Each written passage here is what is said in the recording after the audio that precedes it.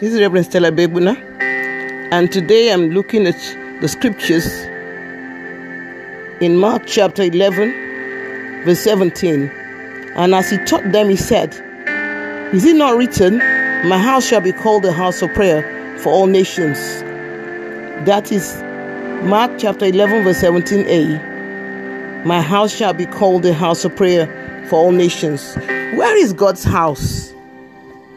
God's house is a church. When I say the church, I don't mean a physical structure. I mean the people of God. We are the ecclesia of God. We are the called out people of God. Those who have been born again, those who have been saved, who have experienced the forgiveness through the blood of Jesus, they are God's house. The Bible says that God dwells in us by His Spirit, and He's building us into a house where He dwells.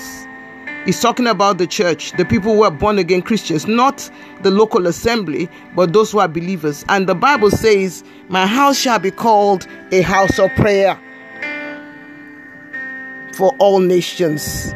God wants us to be people of prayer, to be people that wakes up to pray and change situations through prayer, to people who draw close to Him and have a relationship with Him in the place of prayer.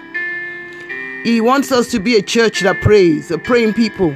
I remember when I was a younger believer and how we used to go to each other's house, and at the end of our talk and all that, we used to pray, share all our problems together and pray about it. Nowadays, in the social media age, prayer is no longer the way it used to be. Even church prayer meetings are not well attended anymore, and people have moved away from prayer, and people even speak against prayer.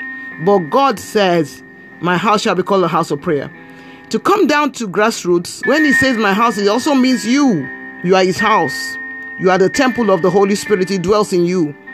You will become the house of prayer. You become the person that lives a life of prayer. May the Lord continue to strengthen you as you make out time to pray. May He give you a prayer life that you've never known before. May God lead people to you that you will pray for, and their situations will change. May He give testimonies through you, through your life, to other people. May people say, because of your prayers, their situations have changed. Their lives have changed. May God make you the salt and the light in your neighborhood. May your neighborhood be brought to Christ because of your prayers. May the situation of your nation change because of your prayers. May your home never know darkness because of your prayers. May the light of prayer be kept on in your home. May your children be children of prayer. May your home, may your husband, your wife be people of prayer. And may your church be a house of prayer. It's time to make a list of people you pray for every day. Get a notebook. Put down the names of people you want their situations to change. Not necessarily to benefit you, but to benefit them. People who are not saved, that you want them saved. People who are living around you that have situations that seems insurmountable.